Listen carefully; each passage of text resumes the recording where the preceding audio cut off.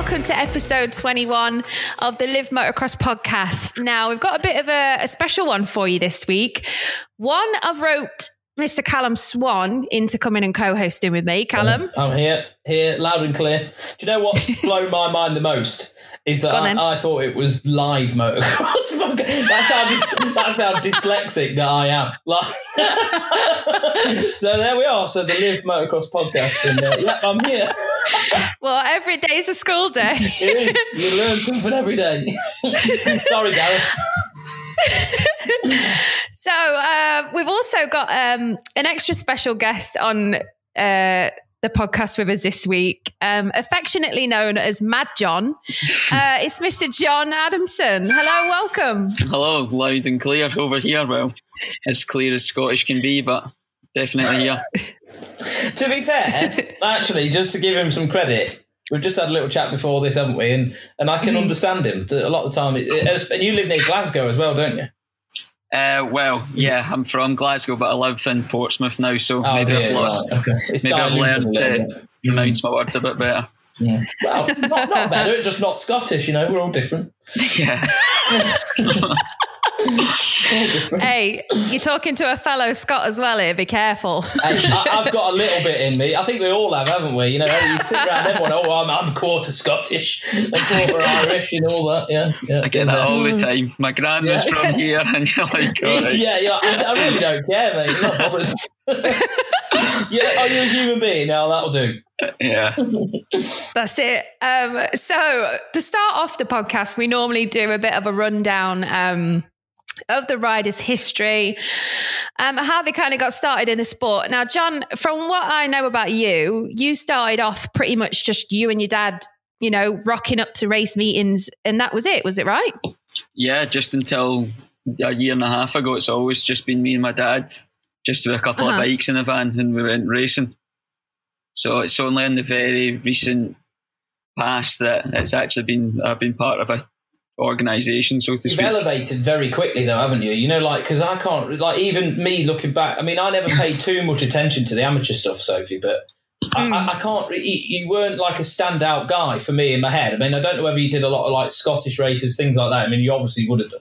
But no, like, you seem to have like gone from like being a little bit round the corner to sort of like, you know, now you're somebody that actually people talk about, you know. Yeah, well, that's about right. It was nothing special in the amateurs, or even I had a few quite good results once we got into the MXY2, but consistency was always a struggle. So it was just like kind of a good result and then nothing really to talk about. And then obviously I quit racing a couple of years ago. Well, I've only started back. This is only my third year racing again. Mm-hmm. So once I was kind of in the MXY2 and went into the pro class, I did one season, then I just went and did what normal 18-year-olds did. Just went away and, just lived a bit of a party life, and then soon enough that gets born, and then racing was everything. So. But you may as well have done that, because if you haven't made it, like, you know, Sophie, you've been around motocross for a long time. If you're not doing, you know, GPs and stuff at the age of 16 and at the sharp end, then you are never going to be a millionaire or make really good money out of motocross. So you may as well live your life. Absolutely, you know what I mean? You probably did the right thing. Not only that as well. Once I'd done that, it was done. I wasn't kind of caught in between. Do I want to ride motorbikes or do I want to go and party at the weekend? It was definitely that's done, and then we're moving on to the next thing, and that was the bikes. Mm-hmm. So it wasn't like there was no, do I want to go out my bike or do I want to go with my mates and get bevied at the weekend? It was let's go and ride our bikes. This is it. So how did it start out for you sort of when you were younger? Is it something that you've kind of started riding later on in life, or? No, bikes have always been around for me. My dad's got a motorbike shop in Paisley. So since a very young age, they've always kind of been there. And then my brother had motocross bikes. So when I was 3, I got a shot in one. And it just progressed into when I was 6, I started racing. And then you just go right through all the classes until you started riding at 3. That's young. Well, just in the back garden, and literally that's where my crashing started. I literally drove it across the garden, straight into the fence, across the garden, and that was it. So even so, from the very first time riding a bike, I was crashing into fences, and then the trip in Italy, I was still crashing bikes into fences. It's nothing. It's kind of stuck with you then. Yeah. Hey, you rode good. You rode really good. There's a strong field there. I mean, I'm telling you, that class was no joke, was it? You rode bloody well. Yeah, I hadn't even watched any of them, so I never even really knew who was who or what was what. I just went over and just helps, though, doesn't it? Yeah, I just went over and just for the experience, and I never really had any expectations. I just wanted, if I thought I'd rode well myself, I was happy. So, and then obviously as the week progressed, the speed was good. So, although I didn't get the result I wanted at the end, I was still happy with how the week went. Mm-hmm. So going back to sort of when you started growing up and starting racing and things like that, how did that progress into deciding, you and your dad, for example, right, I want to go and do the British? Like, at what point did you two decide that's where we need to go next? Well, we raced in Scotland, and it's always just like there was one or two fast guys, and we were kind of winning quite a lot of stuff up here. And then obviously once you've kind of climbed that ladder, you just look to the next one, which was obviously the British. So we never really, I wasn't one of the kids that was doing the British in the 65s or anything. The first full season of the British I did, I think, was in the big wheel 85s, which so I kind of missed the very small bikes. Yeah, missed the curve a little bit. I bet that was a shock, wasn't it, going from Scotland to racing, that sort of elite level, with the 85s. I just couldn't, like, in Scotland, it was just like people going and playing on their bikes, and then you went down south to the British, and it was like boys all crashing into each other and proper racing. The field where there's the depth in field was just something. Especially then, especially when you did it, like it was really deep, wasn't it? Oh yeah, I think some of the best racing as well, like you see from the big wheel 85 class, and that's not just in England, that's everywhere, isn't it? I mean, because that's where you are really trying to prove. That's where when people are looking and going, right, is this kid going to make it, or is he just going to fizzle out? You know what I mean? Like, and that's where you got to get your foot in, isn't it, and really get on with it. Yeah, I think people can like get that in their head a bit too much. Like, I never did that anything until just recently. So yeah, which is unusual. Which is really unusual. Yeah, as you say, as you were talking about earlier, unless kids do have a ride now when they're so young, especially with the age limits in MX2 and EMX, unless they're got their foot in the door early, then certainly on a world stage, they're probably not going to make that big an impact. But there's still, you can still play on bikes for a living in Britain if you're good enough, which 100% you can, especially if you're smart enough with how you sell yourself to sponsors and all that sort of things as well, and then do your own bits and bobs on the side with coaching, like a lot of the lads do. There's without doubt you can make a living enjoying motocross. Yeah, so there's different levels. People say like you didn't make it or whatever, but maybe you just didn't make it to the very elite level. But there is only a very small portion that do that. So still be a good life just in Britain and doing the odd thing. Mate, for sure. And people would dream to be at that, being able to do what you're doing at the level you're at.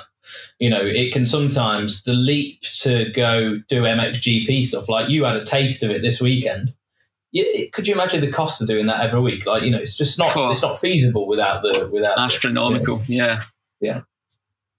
Well, we did it with Spinksy, and I saw the bills, and it was frightening. And especially now with COVID, makes it even more expensive when you're like, we were away and it's COVID tests every 5 days, and there's 4 of us, so you're like 260 quid every 5 days in COVID tests. Those things go. No way. It was ridiculous, and there's just also, I think we had to get 3 of them when we were away.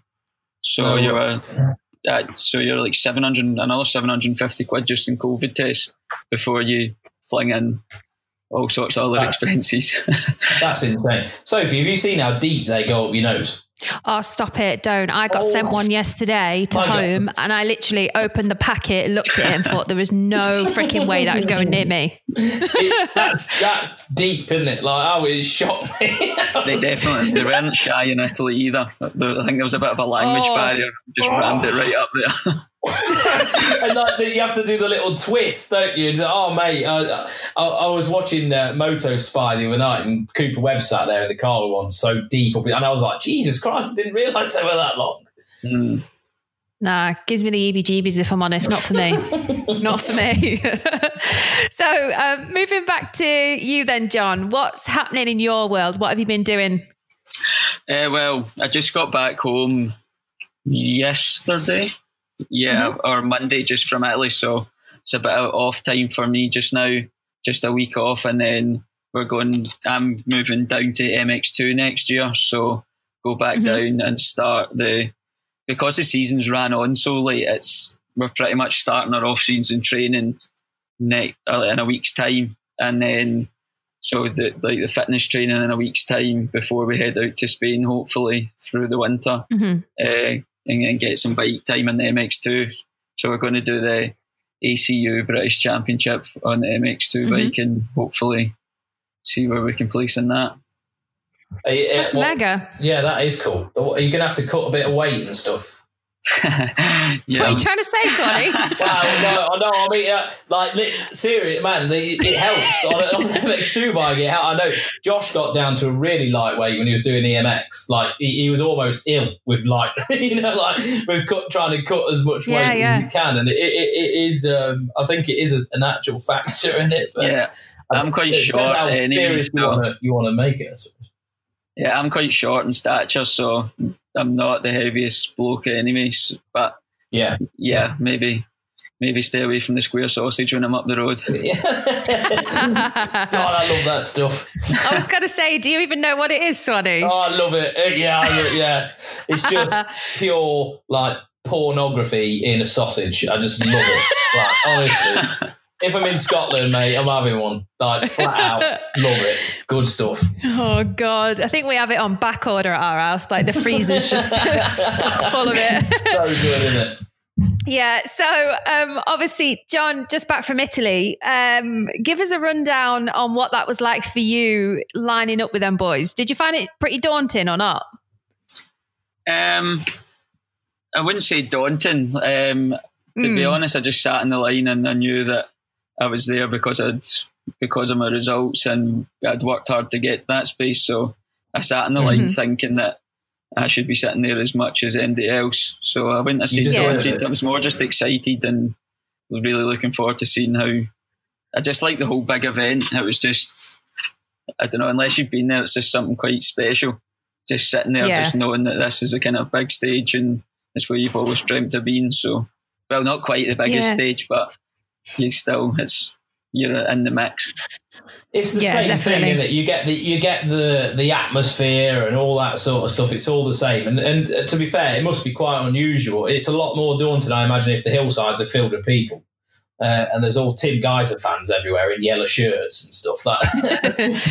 So I suppose it's a shame that you didn't get that taste of the of what it is like when it is full and packed out with people. Yeah, definitely. Still, Italy especially was just like the setting there was absolutely spectacular. It was just such a nice place. Yeah, it's lovely, isn't it? Even if the track probably didn't suit me the best, but like as a GP, the surrounding and just everything that goes with it it's definitely one on the calendar that you would go and visit. Mm-hmm. Yeah, I think there's more to that place than just the track, isn't there? It's the absolutely, it's the aura, and so I've never actually been there. I don't know whether you have, Sophie, but from looking, it looked phenomenal.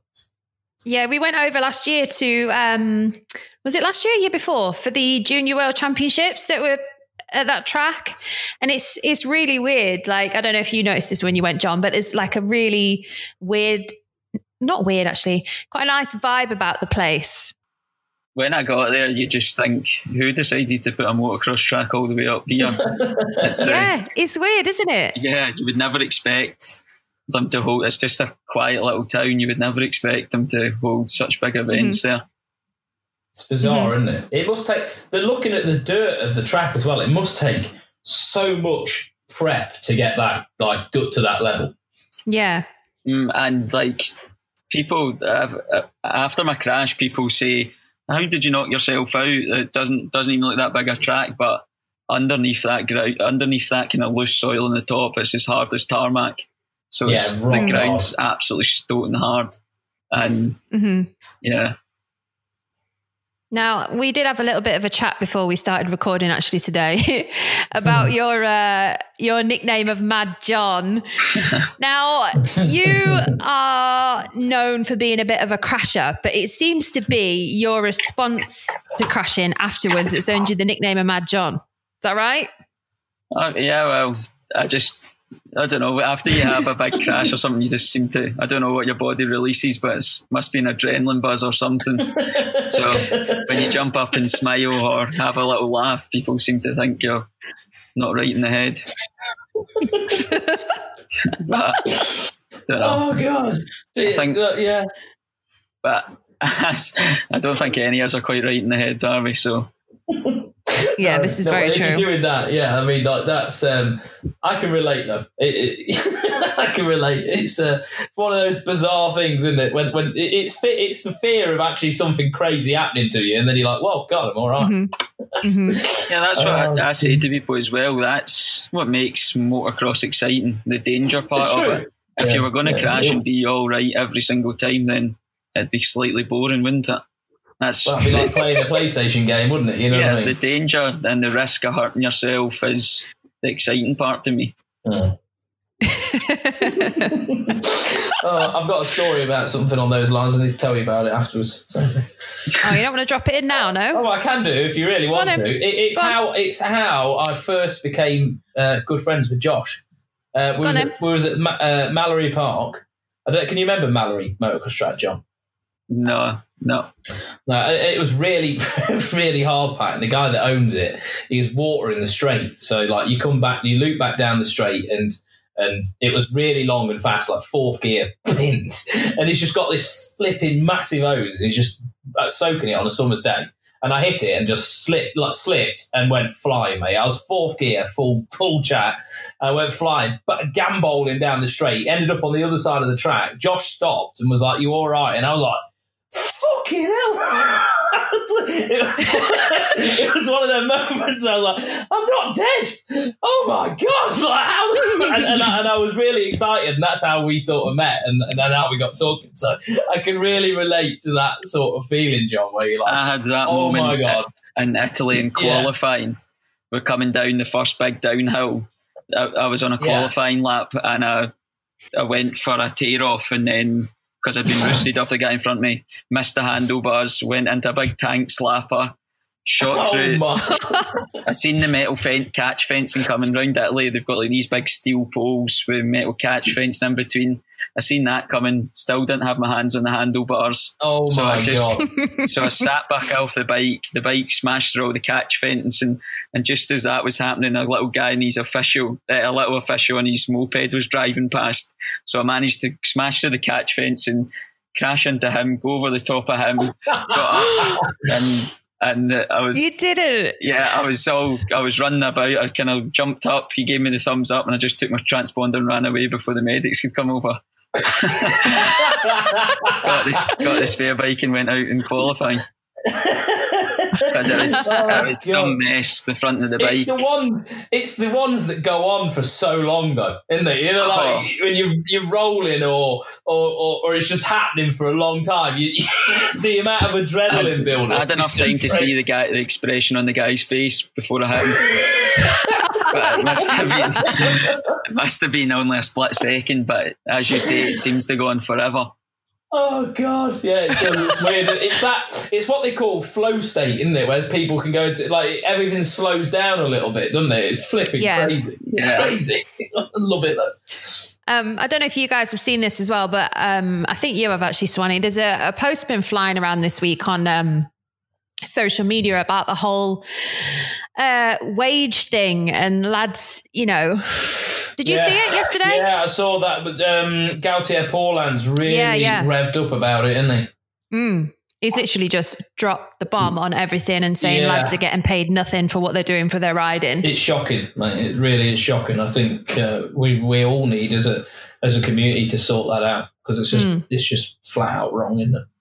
Absolutely. It seems like even in Britain, help to get, like, not even getting paid, but just getting stuff to promote, like, say even a set of boots or whatever, helmets, even just to get that sort of stuff for free now is an ongoing battle. It's difficult unless it's like they don't even really care about your results now. It's more your social media following. Social media. Yeah. I've been really looking into this and looking at ways how riders can help themselves and fixing it.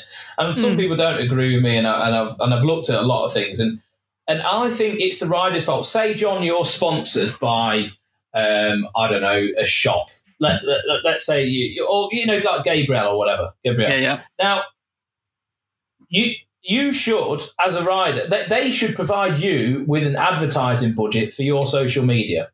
Now, absolutely. So you sponsor posts for them from your social media, because it will go out to a bigger reach and bigger following than their social media. And then that is a quantifiable reason to sponsor somebody. And I really think that riders need to start modernising the way they think about that, and how to have a pullback from, they're using their database basically to get feedback and to push people towards the right areas, like whether it's Alpine style boots or whatever. That's what I've done with Giveaway Life, Sophie, with Tommy. I don't know if you know that. We've used Tommy's social media to do all our advertising. Because why would we use ours when he's got 120,000 followers? Exactly. And we've paid him for it for the week. But it's... The thing is as well, like every company, like we had this conversation the other day with someone about every company will have, one, a marketing budget, two, an allowance for product, things like that. There is always that buffer. And even the smallest companies will have that sort of budget. Of course they do, yeah. But it's almost like, one, I think riders are probably, if not a little bit scared to even ask that question, or one, they don't know how to go about doing that, or two, they think, oh, well, they're giving me 3 sets of kit for the year. I don't want to ask them for anything else. Yeah. Does that make sense? Yeah. Yep, definitely. Yeah, because you don't want to push your luck, because next year you might, you think, oh, well, if I take the piss, I'm not going to get anything. But it really people need to look at, like for Bill Bates, for example, pulling out of Thorpe's team. Yeah, that was a shock to me. I'm not surprised, because how does Bill Bates, how the hell can they quantify what they're getting back from doing that? If you're an accountant in Bill Bates and you go, well, how are we making anything from this? What's like, where? And they're like, well, don't know. Like, but if the team had their own website and there was a link to Bill Base and there was like a 10% code or something where you get a discount on your building supplies and stuff like that, and then they encouraged all motocross riders to go through that link to buy their building supplies, then Bill Base could look at it and go, oh, look, we get 50 grand a year from that link. That's worth sponsoring that team. So it's all, I think it's down to us as a community to really think and wake up about how we're using sponsorship and stuff. Absolutely. But then ultimately it's unfair, really, because it gives you lads like you, John, another job to do other than training and riding your bike, which is the downside to it. Yeah, I was just lucky with Simon that I've never really been good at the whole social media thing. I just went and rode my bike and that was about it. So I was just really lucky with the right time, right place, and a team that I seem to get along with well. Because he seems like a nice guy, yeah, he's just in it for the sport, which was brilliant for me. But yeah, I think there is lots of riders that get a lot of stuff just from, as you say, having a huge social media following, which is totally understandable from those businesses, because you get their product out to a large number of people. This is it as well. I think a lot of the time people forget that, one, social media is free. Riders have got a free tool to market themselves. You haven't then got to sit there and think, oh, I've got to pay to put that post out, unless obviously you start the whole boosting situation, and that's another ball game. Yeah. But I think sometimes riders, they kind of just, obviously they just want to go and ride the bike. That's all they want to do. Of course they do, yeah. But I think some of them need to kind of sit down and maybe look at stuff and think, well, this person is giving me X amount of stuff or that amount of support. Mm-hmm. Like it works both ways. Like I work with brands personally for stuff, whether it's in kit, motocross kit, bike leathers, jewelry, random stuff. Yeah. But the first thing I ask that person when they come to me and say, do you want to do something? I was like, well, what can I do for you? Yeah. What can I give back? And I think sometimes riders maybe don't think that way. They're all kind of quick to take stuff, but yeah, definitely. And I don't blame them either. Yeah, absolutely. They're doing a hard enough job just competing at that level. Yeah. And that's why, it is but the problem is there's not always going to be a Simon there. Who's passionate, who loves motocross. Like if I had all the money in the world, I'd throw it into a GP. I love it. I absolutely love it. But there's not everybody is people. Yeah, a lot like of folk want a return from it. As you say, if they are giving you free kit or whatever, they want some sort of return. And as Sophie said, it's good to ask them up front what they expect in return, because it's very rare. That's actually a very good thing to say, yeah. Very rare you get something for nothing. It's always give and take, isn't it? So Yeah, that's just the way that works, isn't it? Yeah. And I always try to explain to people that people ask me, they're like, oh, well, how do you start working with brands and things like that? Drop them a message. That's what social media is for. Yeah. Drop them a message. Even if they don't want to work with you right now, it might be a case of you've planted the seed then. So, for example, riders at this time of year where they're looking for, new deals or new rides or all that sort of stuff, it's really important to start planting seeds. Yeah, and also you can say, okay, I understand that you can't help me now. Is there anything that would change that? Like, what could I do? Mm-hmm. Do you want me to have more following? What do you want me to do? Like, because I need to know. So then, someone gives you a little bit, right, okay, I'll go away. I've gone charged up to get 3,000 followers somehow over the next 12 months. You can do it. Like it's crazy. It really upsets me, like John, and that you have to do that. And it's the sort of thing that used to annoy me. You used to think, well, why is this guy getting all this? And you can go out and beat him week in, week out. But if you look at it from the supplier's point of view, if they've got 10,000 Instagram followers, or you can see why their product gets seen by a lot more folk. And a lot of the time people just buy stuff because it's cool or whatever. So if they see it on Instagram that looks nice, they can order it there and then. It's especially if you have like a swipe up and all that sort of stuff. It can you can really use those tools effectively. Like especially for someone with a few followers. Me and my dad used to have this argument all the time, and I would just tell him I don't care. All I want to do is go fast. But that was probably the wrong attitude to have. But there is that element of that. I can't remember. I used to just tell him, you'll get noticed if you're at the front, because he would always say, oh, you'll get noticed on social media, and I would just always say, if you're on the podium, you can't not get noticed. I think it's Heyman at the minute. I think Charlie Heyman, I'm pretty sure. I don't know whether he has Instagram or not. He may do. I'm not. But I was like, why? I know there's one of the big wheels that I definitely noticed at the MX Nationals. I was trying to find them on Instagram, and I was like, why have they not got Instagram? And I was thinking to myself, really trying to put my head in my hand and be like, you are missing a massive trick. Oh, definitely. You are gonna literally ruin your career because no one knows. Which is crazy that needs to be the case, but mental, absolutely mental. But it's just it's part of it now, isn't it? It really is. And in America, I mean, like there's evident a lot more fans, because you'll see like a rider go from Europe to America and they'll get like 50,000 followers, like because they'll go through their media outlets, but their media outlets obviously have a lot more reach than our outlets do. It's all a big chain, isn't it? Like a snowball effect. Yeah, absolutely.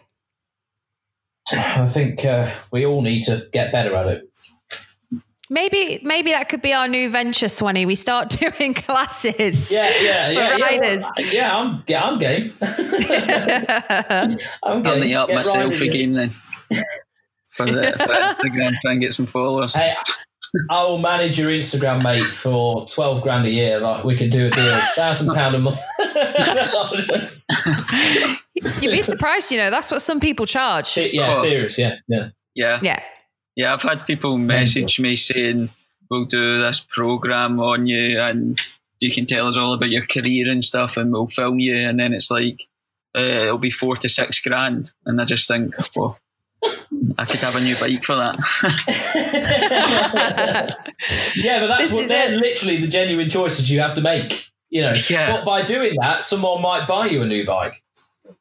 I know, but that's the risk, isn't it? Like, that's the chance. If you go in with your 6 grand, you can 100% buy your new bike. You don't need to think, is someone going to buy me it? That's true. Yeah.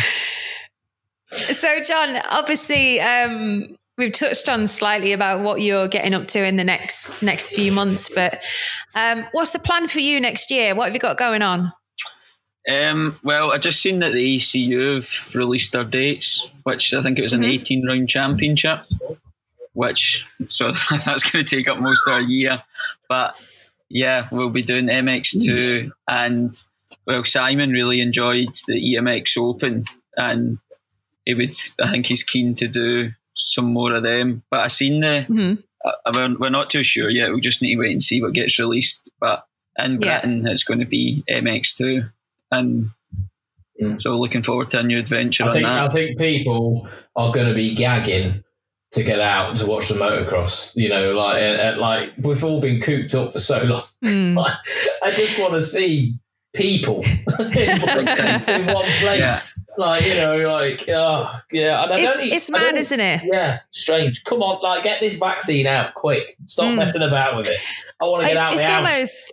It's almost like I had this conversation about how, people, like you say, they might be keen to get back to a track and watch, but now obviously everyone is going down the live streaming route.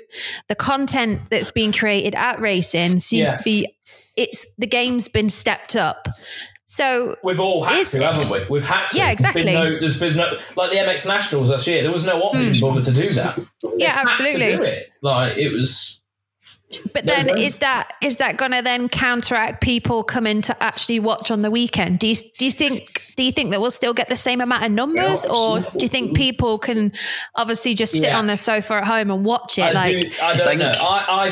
What do you? Yeah, you go, John. You for go a lot of folk, it's a weekend away as well, isn't it? It's almost like a mini break or a mini holiday, and there's nothing like going to a live event. So I don't think people. I think if they miss it. If they've got a busy weekend, you can catch up on the TV, but I don't think it should affect it too much. I think the people, Sophie, who used to go anyway and always be there are not of the generation of people that would just log on and watch it online. That's how I feel. I think that we'll always have that group of people who want to be there. Like myself, I want to smell it. I want to be there. I want to talk to the guys. I want to live it. You know what I mean? I think it could attract outside people in as well, because they see it on the TV, and they've probably a lot of folk have never seen motocross before. So they kind of when if I tell somebody I do motocross, a lot of people, especially up this way, haven't even heard of it. Especially a lot of my friends watch the MX for Italy on the MX GP TV, and they all want to come, and they always say, whenever you're racing close, tell me where it is and we'll come and watch. And that's just from them watching on TV, because nobody really has a real understanding unless you've been and seen it or you've watched it. People just think it's like driving motorbikes around a grassy field. Yeah, it's difficult, and it's a difficult sell to TV as well. Because I've said this to a lot of people before. I see, Longo. I see his vision of making this MXGP class and then the feeder class MX2. Because can you imagine, right? You're John, who just loves watching sports on a Sunday, and he watches, British superbikes and stuff like that. And then you've got the motocross on, and you're like, fucking hell, I've got to watch. I've got to watch 4 hours. I've got to watch 2 hours of MX2, 2 hours of MX. What the fuck? I'm not watching that. Like, there's so much bikes. Yeah. Like there needs to be, the only thing that goes onto TV needs to be like the super final. It should be like a super final MXGP race on a weekend. Yeah. So there is other races, but then there's one race that's televised and it's put into an hour slot where you've got all the build up and all that shit. And it's a fucking super final, and Mick from next door can watch it while he's eating his Sunday dinner. You know, that's the only way you will get motocross people to captivate it, because it's just too much. For anyone who doesn't like it, you're like, fucking hell. Even when you do like it, it's like, God, by the time you've watched the AMA, the MXGP, and you need to set a full day aside, yeah. It's fucking mad. Like it is mental how that, and I can't see it how it's viable like that. Well, in America, they only showed the second motos on the TV. You know, like that's because it makes sense. Yeah, definitely. Yeah, that's my little rant over with that. And can we put your phone on silent, please, Mr. Swan? It's not mine. Yeah. No, it was mine playing through. It's linked up to the laptop, so it was playing through. I told you. Yeah, they played me. Soz, I'll take that back. You've got me looking at it now. So obviously we've got a new promoter for the British Championship Series, which is going to give things a little bit of a shake up, hopefully. John, what do you think could be changed with the British sort of from previous rounds? Well, it looks like there's going to be kids in there next year, doesn't it? I think. Mm-hmm. So I don't know how that's going to work. I don't know if does MD know how that's working yet? Yeah, so we're looking at, we're still trying to work out a format at the moment with that, but a few of the rounds, I think there's going to be 9 British rounds, so that would be adults. Right. And you won't have sort of like autos and 65s, so it'll be from 85s up. So it'll be very similar to what's been going on, but they wanted to create, I think, more of a feeder class. So similar to what's been going on with the MXGP stuff. But I think combining, obviously having the kids there and the adults, it'll give the kids a bit more drive to look towards where they could be in the next few years. But then also the adults and stuff that are there, they'll be able to give a bit more feedback back to the kids. So, I mean, what's your thoughts on it? What's my thoughts on the kids being there? Yeah, because it's been very mixed. So we've had a few riders say they don't think that they should be there. We've had a few riders really keen for it. I think if they're on the Saturday, it's fine. But like, for example, we did the MX Nationals this year, and it's a long day.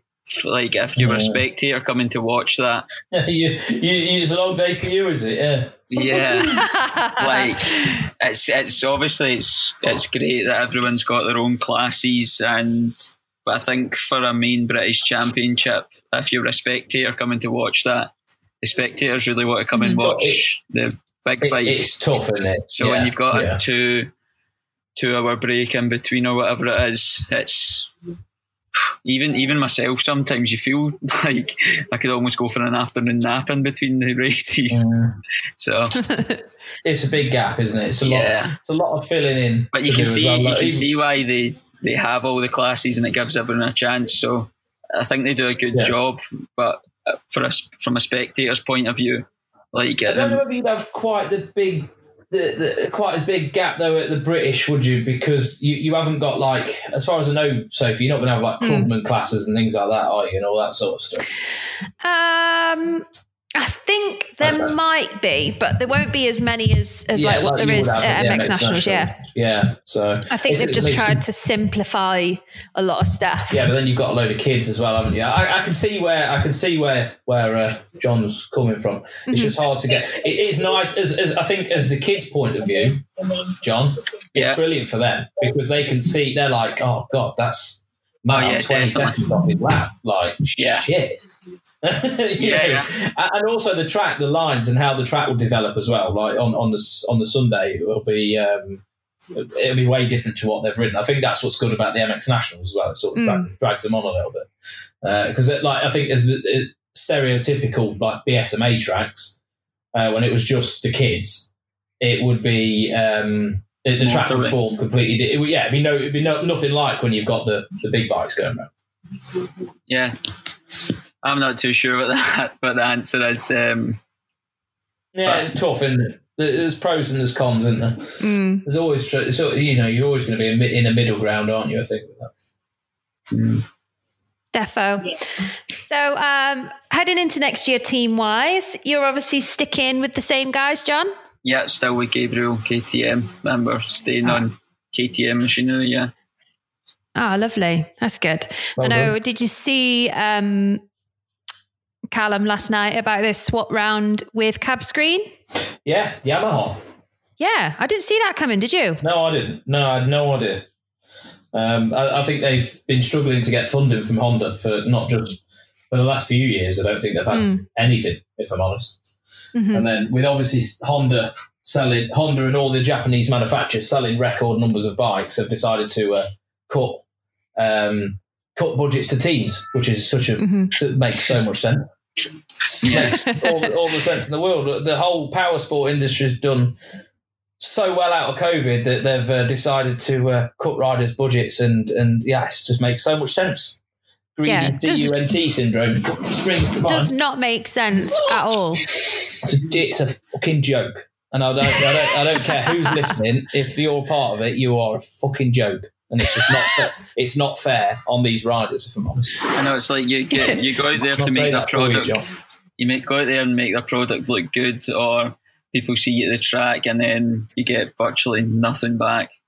Like it seems like the whole budget's taken up by one person, and or like one team get for example, you were mentioning Honda, and well, we all know where the whole Honda budget goes. So yeah, we know. Yeah.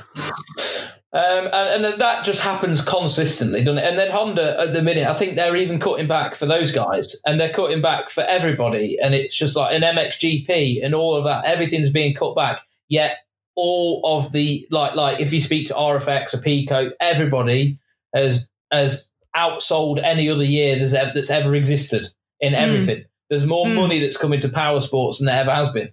I mean, I get that they need to put reserves because we don't know what's going to happen next year with the economy and things like that. But fuck me, like, come on, like, what is happening? Yeah, it's a joke, really. And like Paul was saying in that rant the other day, what you were alluding to earlier, there's riders paying hundreds of thousands of euros for these that you should not be able to pay in any circumstance to have a factory bike. It should not. It should not be. It should not be allowed. It should not be possible. A manufacturer like Yamaha or whatever should not. That should not be. No, it's just. And there's lots and lots of good riders, even on a smaller scale, that just miss out on rides because there's maybe somebody that's not as good as them, but they're willing to put 30 or 40 grand into a team.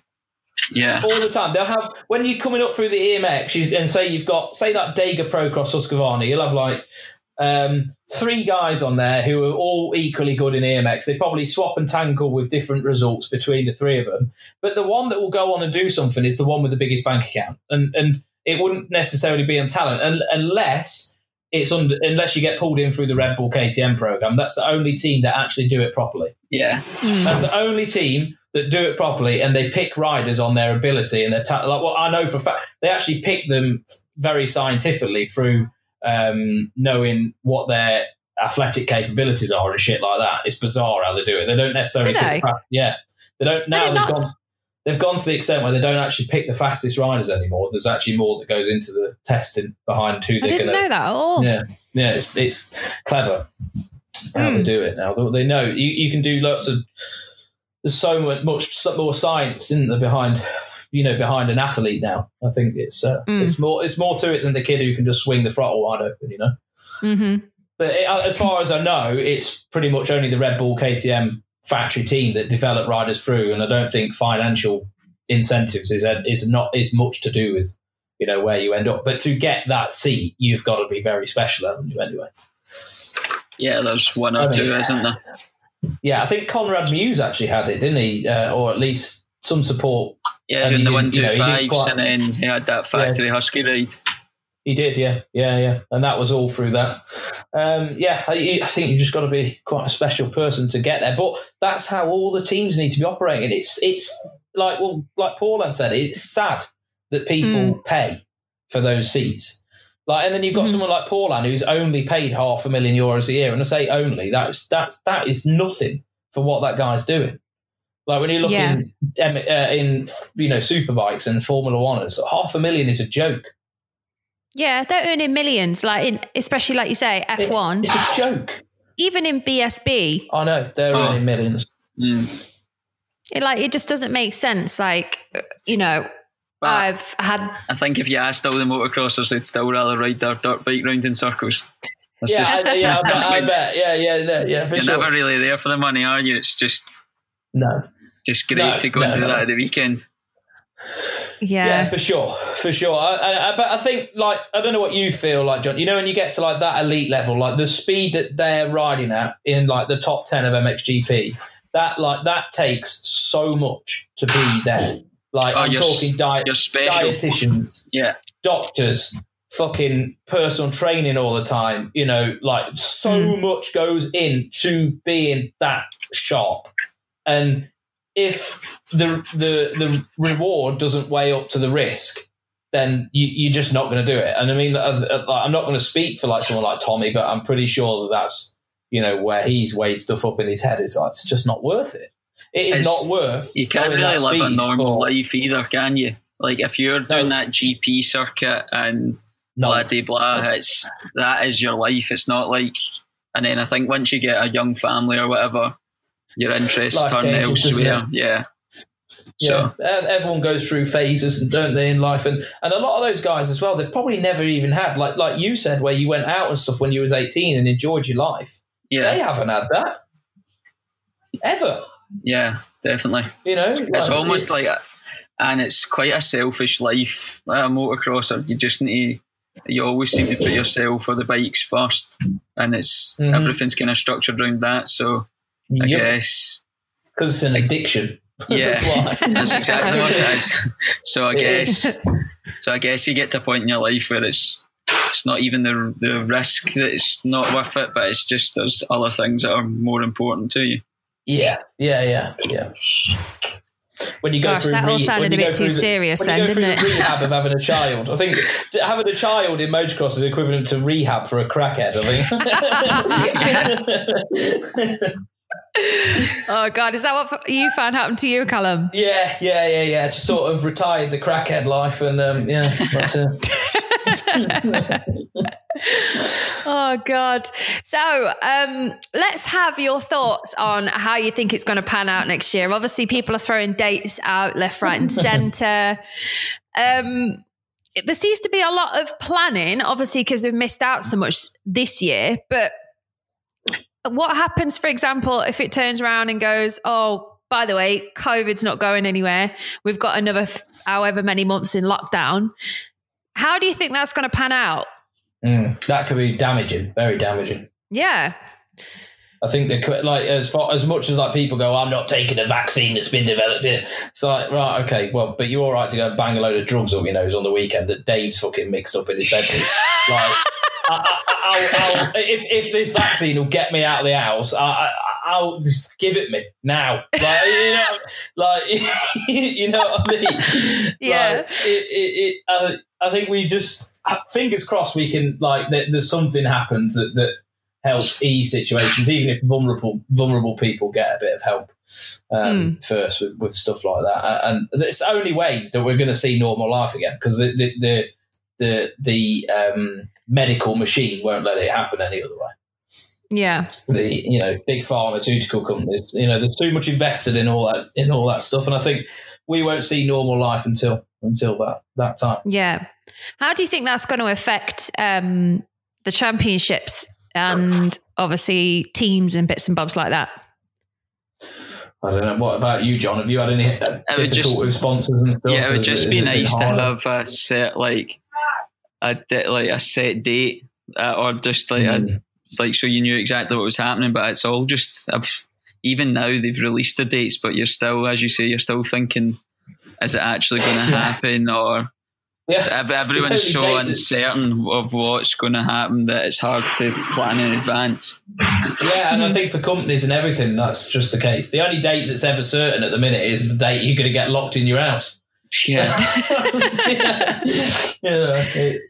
It's tough. I think, it's very tough. I don't know how going into next year, I think companies, like even myself, like I'm not going to give the figure on how much I feel that I've lost this year financially, but it's, it's 5 figures. And that's massive. That's massive. It could nearly 6 figures. It's massive. And I think that's scary. That's really scary. And that's not just me. And there's a lot of people like me who've, had maybe bounce back loans from the government and this, that, and the other. But how long does that last? Yeah. How long does that last? Because a lot of companies are just relying on like what the government are going to do. Fortunately, I'm okay now and we're working again. Everything's normal. But there's a lot of companies that aren't. Imagine if like pubs and restaurants, cinemas, and and all this money is all. The whole economy is going to be a very, very difficult place for any businesses over the next few years, I think. Yeah. What do you think, John? Have you had any troubles with work and things like that? Well, not really. I just work in the Gabriel workshop and play on my bike, so it's just been business as usual, really. Even like the only difference is needing to get COVID tests and printing off forms for going abroad. Yeah. But I don't think. It's not. I've just been lucky that it's not really affected me too much. Even when lockdown first happened, I stayed on my pal's farm. They've got a huge farm, and so it was just like it's an isolated life up there anyway. Didn't really see any difference and stuff. Yeah, like there's acres and acres of land that does nothing. Yeah. Like if you were there on your bike, nobody would even know you were there. So we just a grass track so that we were sort of safe. I tried to not have any of my big crashes. Things were good. Yeah, God, he don't want a lodger, does he, up there? I'll be on my way. It's just scary times what we're facing, isn't it? And I think as far as dates go and stuff, we just have to play it by ear, aren't we? It's just uncertainty, and like that goes back to the sponsorship as well. Like I think people, as you say, they don't really know what's going to happen, so they're looking after themselves first, quite rightly, rather than helping others. Mm-hmm. So you've got to. Even myself, I mean, I've always been, always helped out sponsored riders and stuff, sponsored Josh and all other people. And going into next year, I am really going to have to sit down and go, really, my family's got to come first. Oh, definitely. I still want to help people. I don't want to be in a position where I've just pulled back completely, but it's definitely going to change. Definitely. I can't. There's a little girl that I sponsor, Olivia. I buy her bikes and stuff like that. And I really am going to have to look at everything and look at how, and I don't want any of them to listen to this and be frightened, because I will always take care of them. But it's got to, I've got to weigh things up, because I've got a family now. I've got a little boy, and definitely this year has been shocking for me financially. So, scary, really is scary.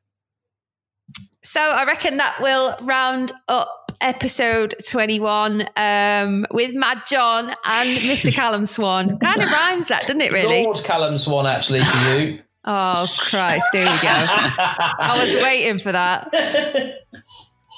But no, John, thank you so much for joining us. Thanks for having me. And Swanee, I might ask you again, might not. See how you get on. Hey, that's fine, by the way. That's fine, by the way. I just go with the flow. It was sort of last minute anyway, wasn't it? I'm like going mountain biking this morning. Swanee, can you do a podcast? I'm like, yeah. Never cycled so fast in all my life around that bit. Oh, gosh. No, I enjoyed it. Good.